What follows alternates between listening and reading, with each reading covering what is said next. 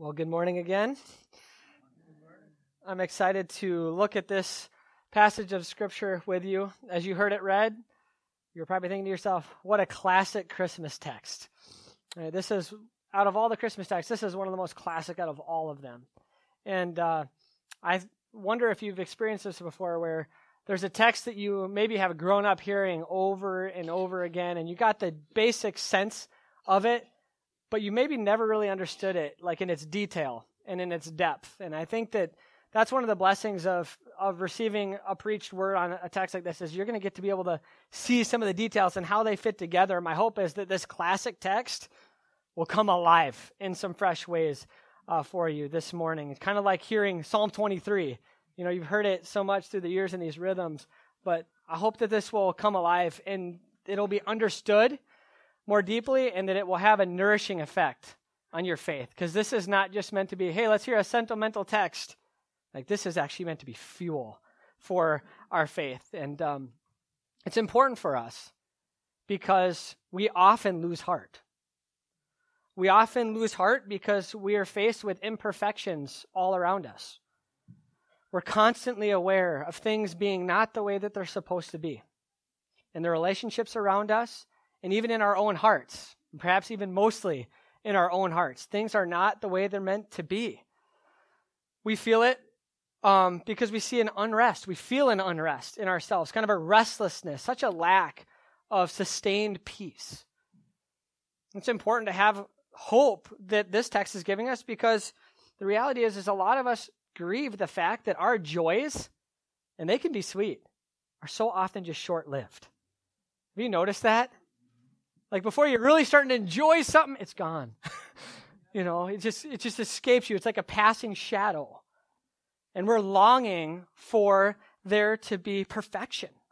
We're longing for there to be rest and peace.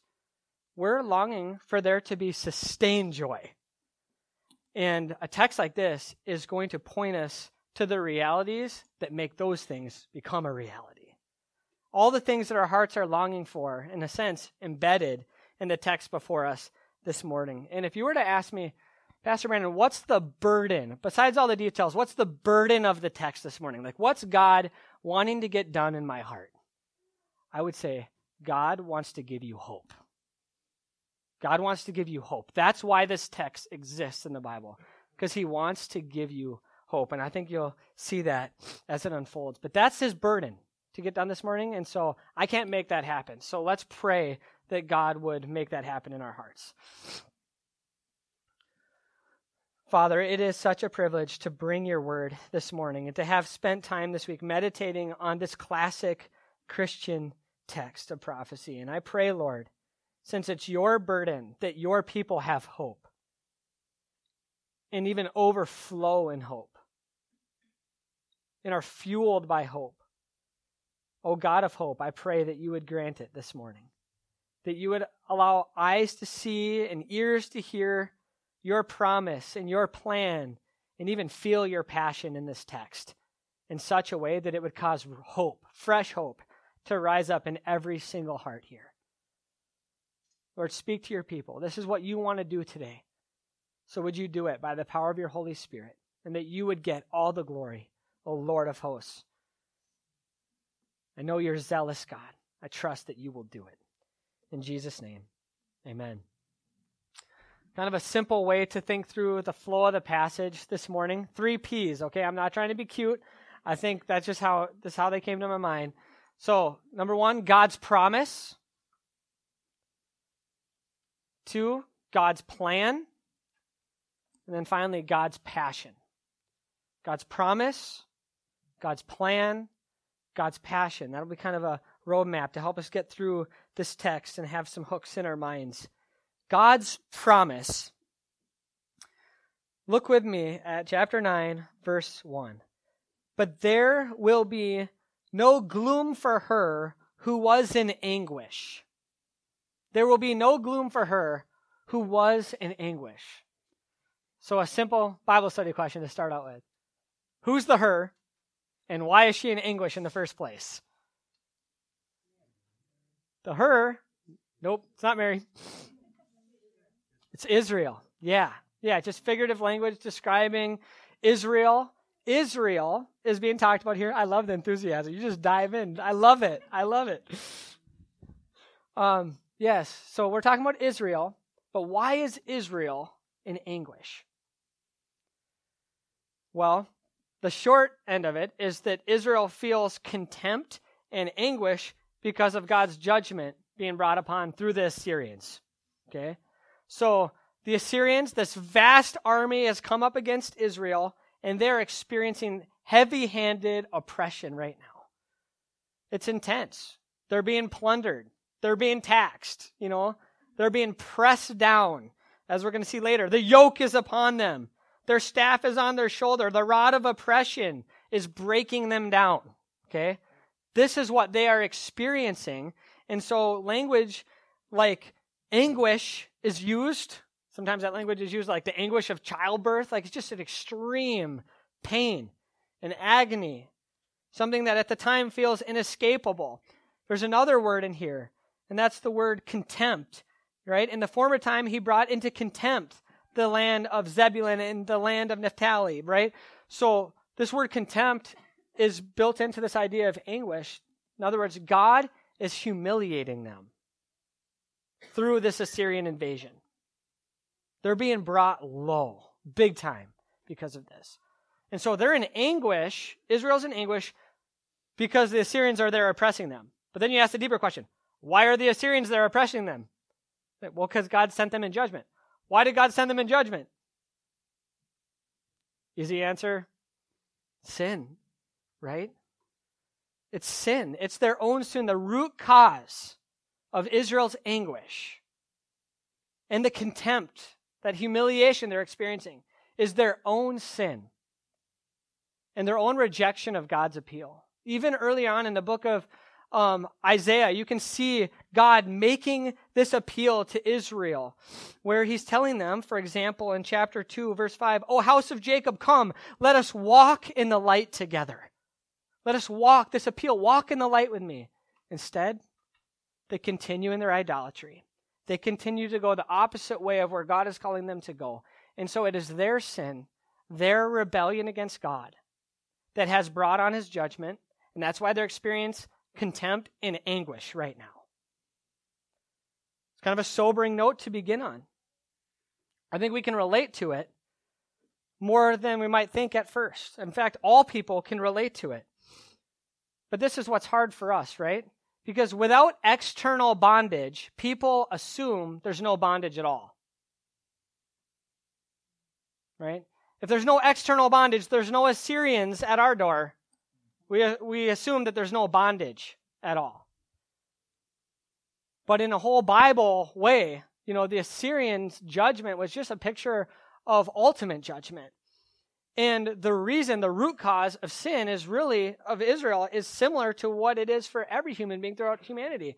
Our tendency to go do things our own way and do what is right in our own eyes. Our own tendency to wander, right? And rebel and to love darkness instead of light. This is true for all of us. We've all chosen darkness instead of light and are deserving of judgment. And even that language of contempt. Because of our sin, we deserve to be humiliated and to have God's judgment fall upon us. And so we might not have the external oppression of an Assyrian invasion, to help us see bondage very tangibly. But the Bible describes our own slavery to sin as bondage. And in a sense, an oppressor. Because Satan uses it to keep us in that state. Our own flesh seizes upon it to keep us in a state of bondage. And so there is an agony. Israel is in anguish because of their own sin and the consequences of it. But there's this abrupt shift. If you look back to verse 22 of chapter 8, it says, "And they will look to the earth, but behold, distress and darkness, the gloom of anguish, and they will be thrust into darkness." And then, "But there will be no gloom for her who is in anguish." In the former time, he brought into contempt the land of Zebulun and the land of Naphtali, but in the latter time, he has made glorious the way of the sea, the land beyond the Jordan, Galilee of the nations. There's this abrupt shift. If you're reading through it in context, you almost get a little bit of whiplash. Like, what just happened here? She went from being in anguish to experiencing something very different. In other words, I think this little whiplash we get between chapter 8 and chapter 9 is meant to say, God has not given up on people who are in darkness. When you think about Israel, they're sitting there and they know they're there because of their own sin. They know they did it. They know they brought it on. The consequences came because of what they did and continued to do, right? And so they could be sitting there utterly hopeless, but this shift here is designed to create hope in their hearts, to say, this God of light still sees you in your darkness, still sees you in your sin. He recognizes your anguish, even the fact that you're deserving of it, and he's not going to leave you without hope. And then he gives these pictures of hope. Starting with hearing maybe some of those are these familiar places in your mind? Zebulun, Naphtali, and Galilee of the nations. That one's probably a little more familiar. These are in the promised land of Israel. These are the northernmost places, right? Regions, right? Galilee being that big overarching one. And so when they got hit by the Assyrian invasion, guess who got hit first? Since the Assyrians coming from the north. These places, right? But we're just getting these pictures of hope here, right? The ones who were first hit with oppression are going to be the first ones to experience liberation. Like the first ones that are going to see that dark cloud of Assyria ascending upon them are going to be the ones that are going to see the bright light of a Messiah walking about in their midst. And how did he shine his light in Galilee? Think about the Gospels. Let your mind just run through the Gospels and all these things that he has done. All the things he did throughout that region, right? The crowds gathering and them watching him teach and heal and do all these things. Light has dawned. And so the hope continues. Verse 2, the people who walked in darkness have seen a great light. It was their darkness, right? They're the ones that created it. Those who dwelt in a land of deep darkness, on them a light has shone. You have multiplied the nation. You have increased its joy. Now listen to these pictures of exuberant joy. They rejoice before you, these ones who are in anguish. They rejoice before you as with joy at the harvest, as they are glad when they divide the spoil. So he reaches for two of the most exciting moments, like when there is a harvest that's unusual. This is an unusual harvest, an unusual yield. And the people are just jumping up and down because of how much grain, is on the threshing floor. They're thrilled about it, right? The vats are filled, bursting. So this picture of joy at harvest, but not just joy at harvest, joy at experiencing plunder. So you imagine the arm of the soldiers going out, them having a victory and coming back just laden with cool stuff, right? All of these things that they got as part of their victory, their spoil, and the people who were back there are sharing in that victory, right? So they're celebrating it. These are just two of the pictures that Israel would have built into their psyche that expresses joy when you get spoil or when you have a great harvest. This is what the people are going to be like after a time of great anguish. God is going to do this, just pictures of hope. And remember, Israel's hearing this and they're sitting in their anguish.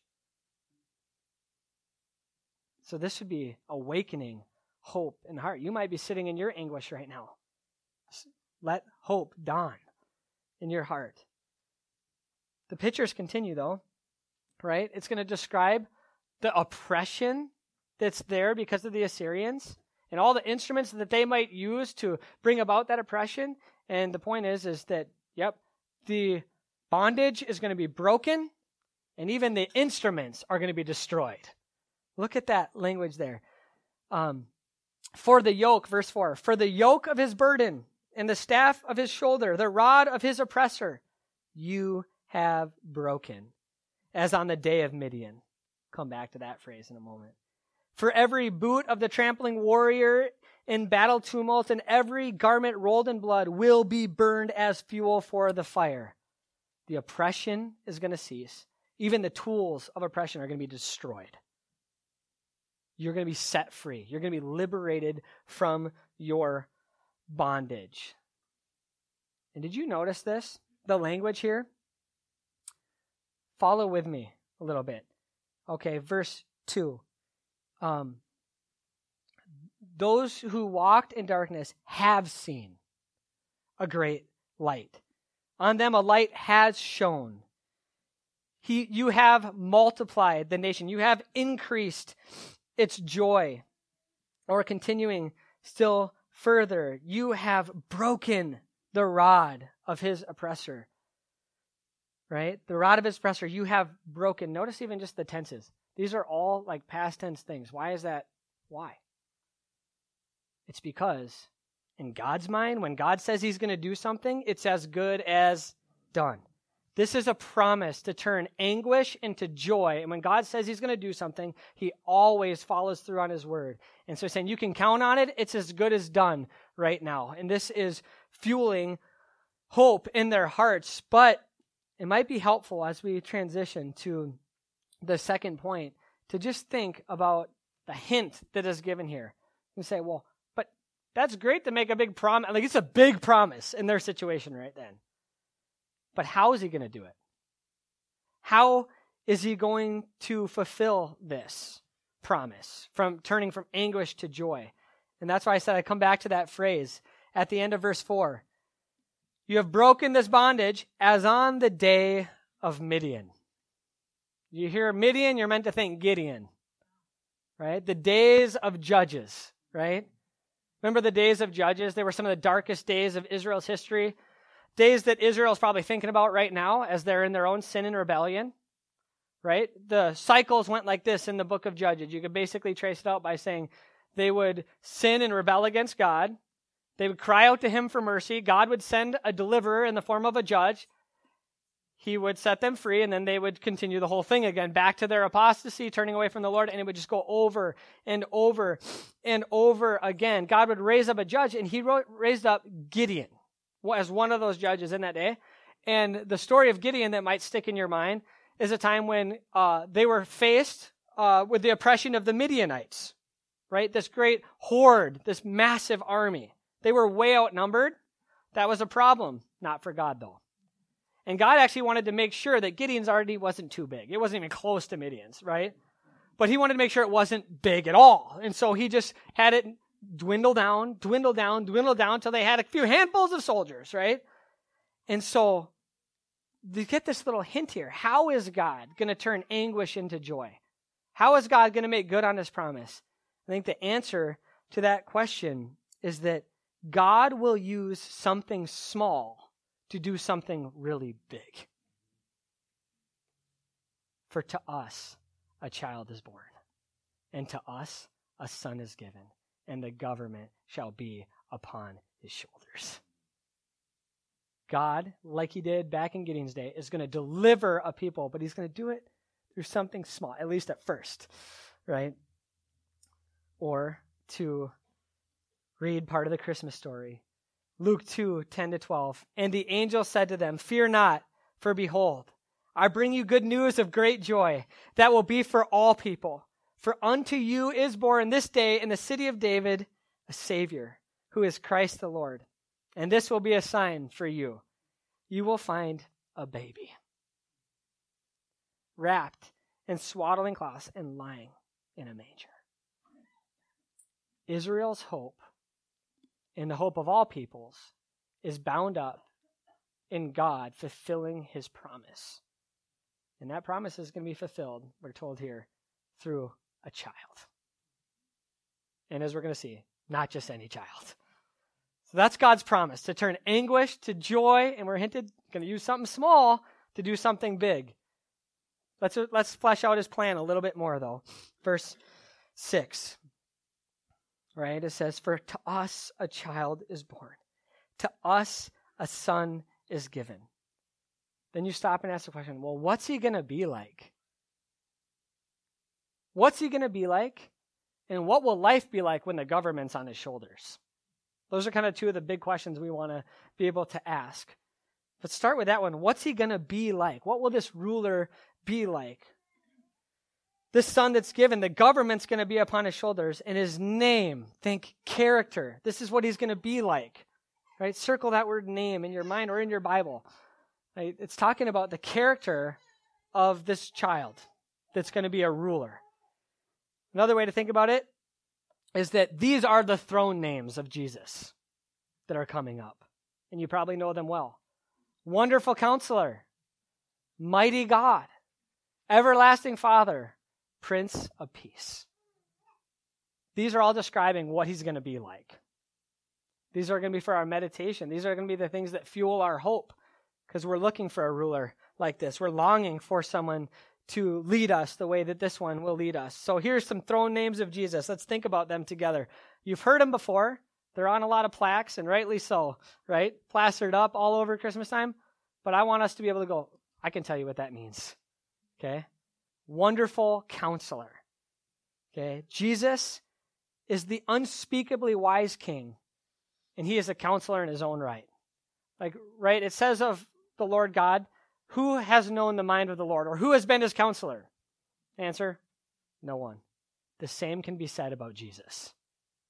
He doesn't need counsel from anyone. He is the wonderful Counselor. He is God's Son in human flesh. And it was really beautiful to me this week. I was visiting, some of you remember Mary, 92-year-old sister. Some of us got to go sing with her not that long ago. I was visiting her, and I was sharing with her the early gleanings of sermon prep, right? And there she is sitting in her chair, and we're just engaging on the sermon. And so I had just unpacked this part about Jesus being the wonderful Counselor. And she just kind of interjects and just says, oh, he is the best counselor.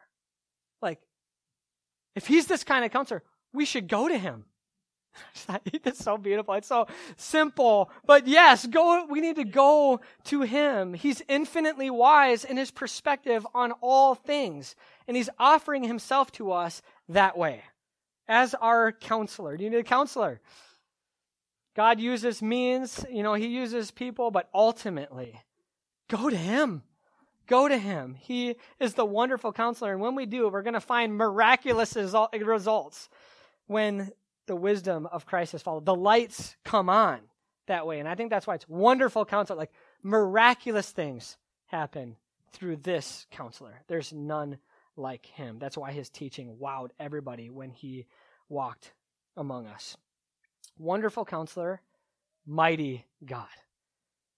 This is an awesome phrase. This phrase is only used to describe Yahweh himself, God himself, just another indicator that Christ is indeed divine. So this title is shared only with Jesus. Mighty God.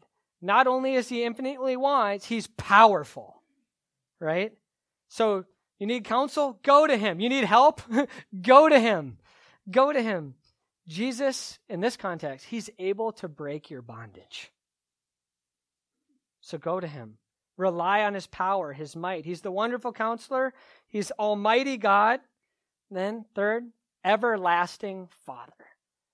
And this is the one out of all of them. When I hear this passage read, or I read it myself, or I start thinking about it, this one's always kind of just been a little like jarring in my mind, because it feels weird to describe Jesus as Almighty or everlasting Father, right? But it's helpful to realize this is not a Trinitarian title, like Father, Son, Holy Spirit, right? It's not referring to him with a Trinitarian title here. What this is, in this context, it's a description of the nature of his rule. As he rules as king, what's his rule like? It's fatherly. In other words, this describes how he shows care for his subjects. You can see this in chapter 22. The similar kind of language is used. You don't have to turn there with me if you don't want to, but you're certainly welcome to. In chapter 22, verse 21, speaking about another king, but you can see this fatherliness of that role of king playing out. It says, "And I will clothe him with your robe, and will bind your sash on him, and will commit your authority to his hand. and he shall be a father to the inhabitants of Jerusalem and to the house of Judah. In other words, this kingly rule is fatherly. And so it's one thing to have all the wisdom. It's another thing to have all the power. It's another thing to have the disposition to want to care and do good. And notice, everlasting Father. To do good perpetually, like without end, constantly. King Jesus will provide for and protect his people forever. He's the everlasting Father. He is fatherly in his rule. Finally, he's the Prince of Peace. And this word peace, it's hard to fully bring it out. It's such a deep word. In the Hebrew, shalom, right? You've heard that before? Shalom. Because it has in the idea, baked into it, not just the idea of no more conflict. That's a huge part of it, but it's not all of it. It also has this aspect of like wholeness or completeness. You know, I think if we know ourselves even a little bit, we realize we're not whole, right? We're longing to be whole. We're ultimately longing for peace, right? We're longing when we are going to be fully like Christ in our own character, and when the world around us is going to be put at rest. And so, he's described as the Prince of Peace. That is the source of peace in the society of the redeemed. We all look to him as this. So, I hope that you can see, when we look at these kind of throne names of Jesus, that he's no ordinary human being. He's the son of David, yes, but he's also the Son of God.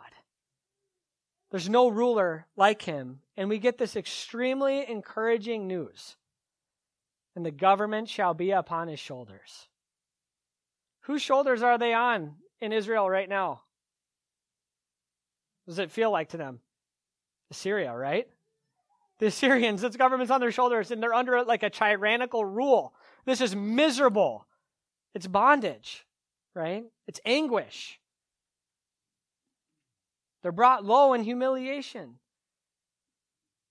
But the encouraging note here is the government's going to be upon his shoulders, upon Jesus' shoulders. And we need to hear that this morning because we are often too weary to rejoice because we are too busy pridefully bearing our own burdens. The government's meant to be on his shoulders. And so he has these eternally broad shoulders. We're meant to roll our burdens upon him, to cast them on the Lord, and to watch, maybe not immediately, but in time, our joy return. I love this line from a song that Karen pointed out to me by Sarah Groves. And it says, the world on his shoulders and my easy load. I think that's the sense we're meant to get when we hear this phrase, the government shall be upon his shoulders. The shoulders of the wonderful counselor, the mighty God, the everlasting Father, the Prince of Peace. This is a tremendous joy to be under this kind of leadership. This is what we long for. And some of David's last words are really apt in describing the blessing of being under this kind of leadership. When he says in 2 Samuel 23, verses 3 and 4, it says, when one rules justly over men, ruling in the fear of God, he dawns on them like the morning light, like the sun shining forth on a cloudless morning, like rain that makes grass to sprout forth from the earth. In other words, it just has this nourishing, life-giving effect when you're under a leader like that.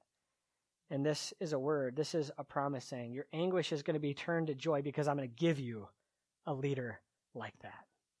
To us a child is born, to us a son is given, and the government shall be upon his shoulders. But here's the nagging question.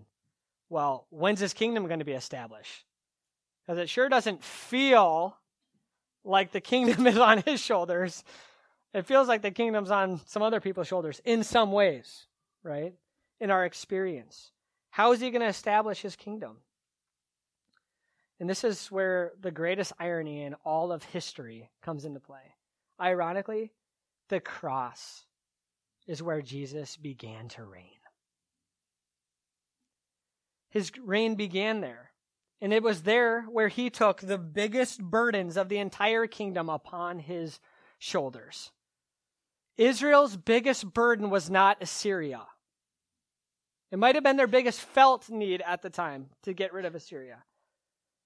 Their biggest burden, if they had eyes to see, was their own sin and their own rebellion against God. And that was the point. They were, and you can kind of sympathize. You read the Old Testament prophecies like this, you can understand why so many in Jesus' day were just only expecting a military ruler. He said he was going to break the rod of iron. He was going to break the bondage. He will. But when you realize the bondage was not just because of this external thing happening to you, it's because of an internal thing. It's because of who you are and what you love. And that's the point, is he's come to break that. To break the deepest, most foundational bondage in your life. Because when that bondage is broken, true liberation happens. The truth shall set you free. And so he comes to take the kingdom upon his shoulders, but he does it in part by fulfilling all righteousness and satisfying justice. This is important because it's going to say that he builds his kingdom, it says, to establish it and to uphold it with justice and with righteousness. But for his subjects to reflect this, he has to satisfy justice, and he has to fulfill righteousness.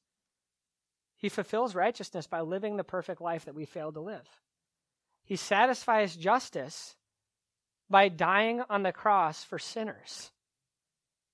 God's wrath, it's a just wrath being poured out, just like the Israelites deserved it, and they got a foretaste of the ultimate judgment through the judgment of Assyria. Like every single one of us, we're meant to take that as a warning. This is the judgment to come, right? But the point of the cross was that Jesus was willing to take that punishment for us that we deserved. Or put it another way from our text, he was willing to experience contempt, to be willing to be humiliated for our sin. And he was willing to experience anguish. You could say our anguish. Upon him was the chastisement, that discipline that brought us peace.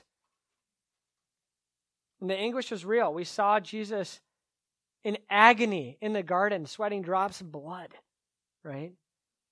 There was an agony before the cross. What do you think the cross was like? So when you think about it, and we're going to come to the Lord's table soon, and we're going to talk about his body being broken and his blood being shed, and we need to go, he agonized for me. Because the root cause of my agony is my sin. And the only way for bondage to be broken is through faith in Jesus Christ. We have to turn from our rebellion, and we have to put our trust in this ruler. So this is not just time for sentimental things to happen during Advent. This is a time to go, our whole hope, and the hope, all of history hinges on this moment where God makes good on his promise to turn anguish to joy by giving his son to agonize for a people who in themselves wouldn't agonize over their own sin, right? He agonized because he understood the full weight of what our sin did. And some of us, we just go, God, our consciences are actually pretty alive, and you may be sitting here and I don't want to miss you, because this text is meant to give hope to people who sat in darkness because of their own sin. And so you could be sitting there and be like, but I caused it all. I'm like, that's the point. Like some of the most encouraging things in this text just comes down to this. For to us, a child is born. And to us, a son is given. Thought about that? To us. For us. Like, could you be like, well, like for me? Yes, you. You're no different than the Israelites in this sense. Your own sin caused the agony. And God sent a ruler to set you free by his blood. And so you can read these verses that can end up on coffee mugs, but I'm hoping that they're going to be emblazoned on your own heart today. For to us, for to you, a child is born. And for you, a son is given. It's for all peoples. Whoever will repent of their sins and believe upon the Lord Jesus, he's for them. This good news was spread throughout. That's why we're in the book of Acts, right? This news has to get out everywhere. God has made good on his promise. to turn anguish to joy by giving us a ruler. And he has established his kingdom in part by dying on the cross, satisfying justice, upholding righteousness. If that's written on the bottom of his throne, now the whole reign is going to be marked by these things. And that leads us to kind of our final kind of home stretch of meditation here. Is if we know what he's like. Because if we know what he's like, know what this ruler's like, we know how he established his kingdom, right? And laid the foundation for it. I want to ask, whoa, what can we expect life to be like in his kingdom? And I think that's where the rest of the text goes. And I'm not trying to be cute here, but 3 more P's to help us down the home stretch. Looking at verse 7, okay? What can you expect this life to be like in his kingdom? You can expect it to be perfect. You can expect it to be peaceful. And you expect it to be permanent. I'm trying to give you hooks because these things are meant to be used to fuel our faith, as I'll talk about in a moment. It's going to be perfect. Oh, that day when the character of the king becomes the character of the subjects. That day, it's happening more and more now as we're transformed, right? It's going to happen in full when he comes back again. The character of the king is going to be translated to all the character of the subjects. Righteousness and justice will be perfectly upheld in every single heart. Everybody doing their part. No one dropping the ball. No one fumbling. Justice and righteousness perfectly established and upheld. That's what we get to look forward to. The time is coming when the government will be in perfect hands. You let that settle in? That's kind of encouraging in our day, isn't it? I'm just saying. The government will be completely in his hand. He must reign until all of his enemies are put under his feet. And what God is doing right now is subduing hearts, spreading his kingdom, one heart at a time. And he is doing this, and he's going to do that until he comes again. There's going to come a day when that door of salvation is shut, but for now, he is bringing in new subjects, citizens of this very happy kingdom to come.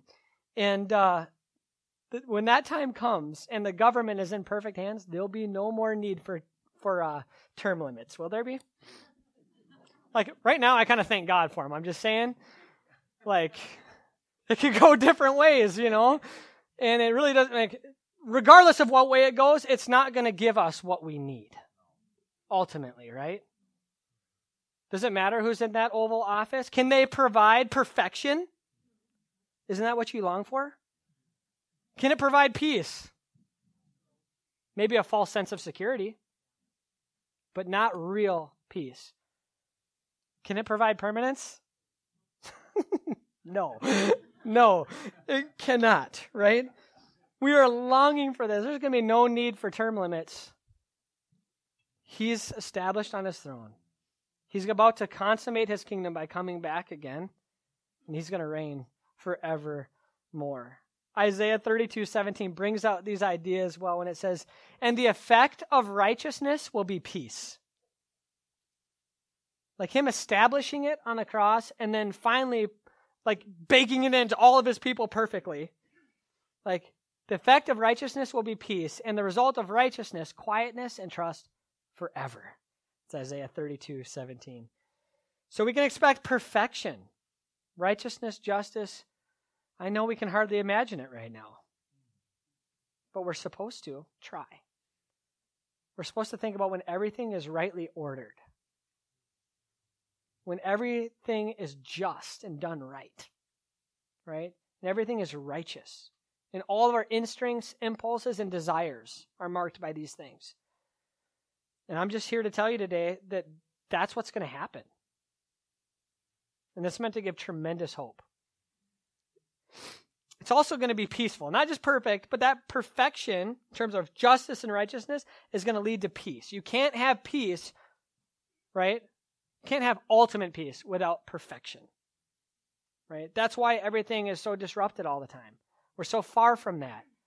But yet you also see there's certain momentum gaining in your own heart as a believer, where certain old instincts are being subdued and new godlike realities are starting to surface in the heart. This is Jesus. He's establishing his reign. He's bringing it to pass. But we're waiting for a day of perfect peace. Shalom. We're waiting for that wholeness and where there's no conflict anymore. And you hear this phrase, and unfortunately it's a rare phrase in the Old Testament because most of the kings were bad, right? You read Israel's history, like, was there a good king? I can't remember. They're just kind of lost in the ocean of bad kings, right? But when there's a good king, you hear this rare refrain afterwards, but it's beautiful and even refreshing when you hear it, right? There's peace on every side. And there was peace on every side. That's what happens when the Prince of Peace is the source of peace. And this leads to the last one. It's permanent. Perfection leads to peace. And we're like, oh, we really enjoy this. And like I began this way by saying, our joys are so short-lived in this life. And so I'm just trying to give you hope. Like, the day is going to come when they're not short-lived. They're eternally sustained. Like, this is what's going to happen very soon. And Jesus might be pleased to interrupt our Christmas festivities and usher in the fullness of his kingdom. Come, Lord Jesus. Even saying it makes me even happier. It's going to be permanent. You know, people would walk on eggshells when a good king was about to die. King Uzziah reigned in chapter 6, right? He was reigning for like 50 years. There was so much peace, so much prosperity. There was peace on every side, but it was temporary. The point is, when Jesus reigns in full, it's going to be permanent. It's going to be permanent. No one's going to be walking on eggshells. This king's going to never die. His term's never going to run out. There will be peace on every side, and it will not be short-lived. The peace and prosperity under Jesus' rule will never end. This is not wishful thinking. This is what's going to happen. Our deepest longings will come to pass. I hope you noticed here as we're looking through this that the character of Jesus just permeates the nature of his reign. Like, it just reflects him. It just reflects him. Everlasting Father, this peace without end. And so, one of the big things I think God wants us to walk away with this morning in terms of what we can do this Advent season, and throughout our lives for that matter, is to have faith in his promises. To have faith in his promises. These are not meant to be mere sentimental thoughts. This is fuel for our faith. Now, faith, often we think of faith, we think in really vague kind of ways of just generally trusting God. One thing God's reminded me of personally, even over this last year, is that faith is meant to grab hold of something. God's given us the Bible with tons of promises and tons of truths so that we can have our footing, right? So we can grab hold of things and have stability. And so when we want to exercise faith, we grab onto concrete things from God's word. And so I'm giving you all these cute little P's, right, in the sermon, but I'm like, here's some stuff to grab onto. Right? Like this week, when you're starting to feel your heart go into turmoil and you're starting to spin out again, this is where you stop. And you stop listening to yourself. We do too much of that. Right? We're not the wonderful counselors. Right? Right? We need to stop listening to ourselves. We need to start preaching to ourselves. Right? Make a note to ourselves, kind of like a post-it note on our lives. Okay, trust. What? Trust that when Jesus establishes the fullness of his reign, it's going to be perfect. You start thinking about your imperfect circumstances, recognize them, call them what they are, but then start rejoicing in the fact that perfection is coming. It is coming. When you find your heart disrupted or your home disrupted, you start thanking God that this reign is going to be a reign of peace under the Prince of Peace. Like, believe that. It will pull you out of a lot. We have to fight for this. It's a battle of the mind and the heart in so many ways. You remind yourself that when a joy escapes your grasp again, and it was just so short-lived, and you just kind of grieve that, go, the day is coming. when it's going to be sustained. My joy is going to be sustained. It's going to be permanent. And so we need to preach to ourselves. And we need to know that when God makes promises, they're as good as done. And so that's what faith does. It recognizes what God already recognizes, that when he says something, it's as good as done. It doesn't even have to happen fully yet for the faith to grab on it and go, okay, and get really happy about it. Or at least a little more peaceful. So this is what this text is designed to do, to encourage and fuel our faith, to give us hope. But that hope comes by faith, guys. Like some of you are just like, I just want the hope you were talking about. It comes by faith. There's no shortcuts. There's not shortcuts for me. There's not shortcuts for you. But there's a whole bunch of handholds, things that we can get our hands on, and a bunch of them even from this text that we can feast our souls on and help us get the stability that we need to pray for these things in our own prayer closets and together. We encourage one another with these truths. So finally, you have God's promise to turn anguish into joy. He's going to do that, his plan, to raise up a ruler that's unlike any ruler, okay? That's going to usher in a time of perfection, peace, and permanence. And how will we know that this is going to happen? Last line in the last verse, verse 7. The zeal of the Lord of hosts will do this. I love it. What a great way to end. The ultimate explanation for why this promise is coming to pass is that you have a zealous God. Jesus came. It actually happened in history. He came because God is a zealous God. Jesus is going to come again at the end of history. God's going to see to it because he's a zealous God. He's going to bring these things to pass. His plan is in motion. We talk about his promise. It's something he did, something he's doing, and something he will do at the end. We're meant to look at what he's done already and let that fuel our confidence for what he remains to do on his own good timeline, right? And thankfully, our ultimate hope does not depend on our zeal, but on his. Yeah, because our zeal can kind of, fizzle out a little bit, can't it? Even the most zealous among us, I'm like, boy, we're gung-ho, and then, right? God's zeal is constant. And he is going to bring about everything that he said he was going to do.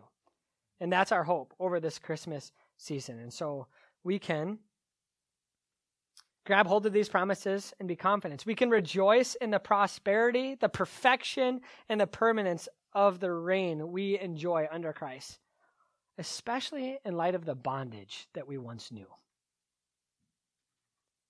And as we come to the Lord's Supper, I want to encourage you to take time to remember what it was like before.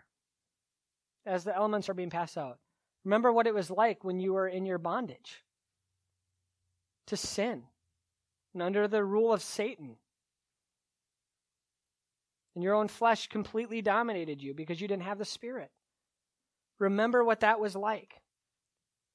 And then consider what it's like now, what the Lord has done and is doing in your life. And then dream. Take this time to dream about what it will be like in the future when our zealous God brings all of his promises to pass. We're meant to do this at the Lord's Supper, right? We look back on what Christ has done. We enjoy him spiritually in the present by his Spirit. And we look forward to a day when we're going to be with him in person.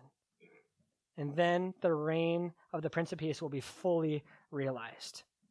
And then our hearts will finally be at rest. And then our joys won't be so fleeting. But until then, we take up the cup. We break the bread. And we seek his face earnestly. Because just as God promised that he would come, he promised that he's going to come again. Let's pray.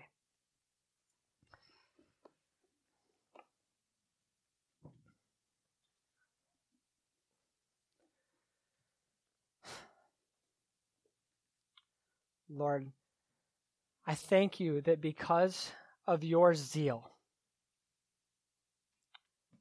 not one person has to sit in darkness or stay in darkness. Lord, I thank you for your zeal that has broken the power of Satan in our lives and has dethroned our idols. I thank you for your zeal, Lord, that has given us peace, very real peace with you because of the blood of Jesus Christ.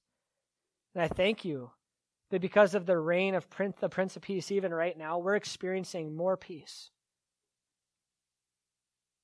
But Lord, even with the things we have tasted, we must acknowledge, Lord, that we're longing for so much more. Our hearts are sick in many ways, Lord, because we know that nothing's perfect here. And peace is often hard to find here. And that longing for permanence is certainly not found here. But we thank you, Lord, that the fullness of these things will come to pass. Lord, I pray for each of your people here that you'd help us to grab hold of these truths and believe them. Let them pull our hearts and even preach our hearts out of hopelessness, out of despair. Help them to preach our hearts out of pride. Oh Lord, I pray that we would be a happy and hopeful people. More so after remembering more of the fullness of what it means that to us a child is born and to us a son is given. Lord, as we come to the table, we thank you. We're so thankful to have a place at this table, Lord. And we know that it's because a son was given. It's not because we earned a place at the table. It's not because we were more special than someone else, some other image bearer. But it's because of your sheer grace. We, a people who sat in darkness, have seen a great light. And on us, this light has shone. We thank you for the dawning of the King.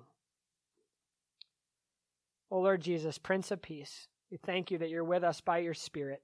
Pray that you'd be glorified as we think about where we were in our bondage and what you've done to break our bondage and what it's going to be like to finally be fully under your reign. We long for that. We long for your perfection to permeate your kingdom and for your peace to be our peace and for all that to be permanent. So come, Lord Jesus. If you want to interrupt our Christmas festivities, we say, come. Come, Lord Jesus. Wrap up all of history. We thank you that you will come because the zeal of the Lord of hosts will do this. In Jesus' name, amen.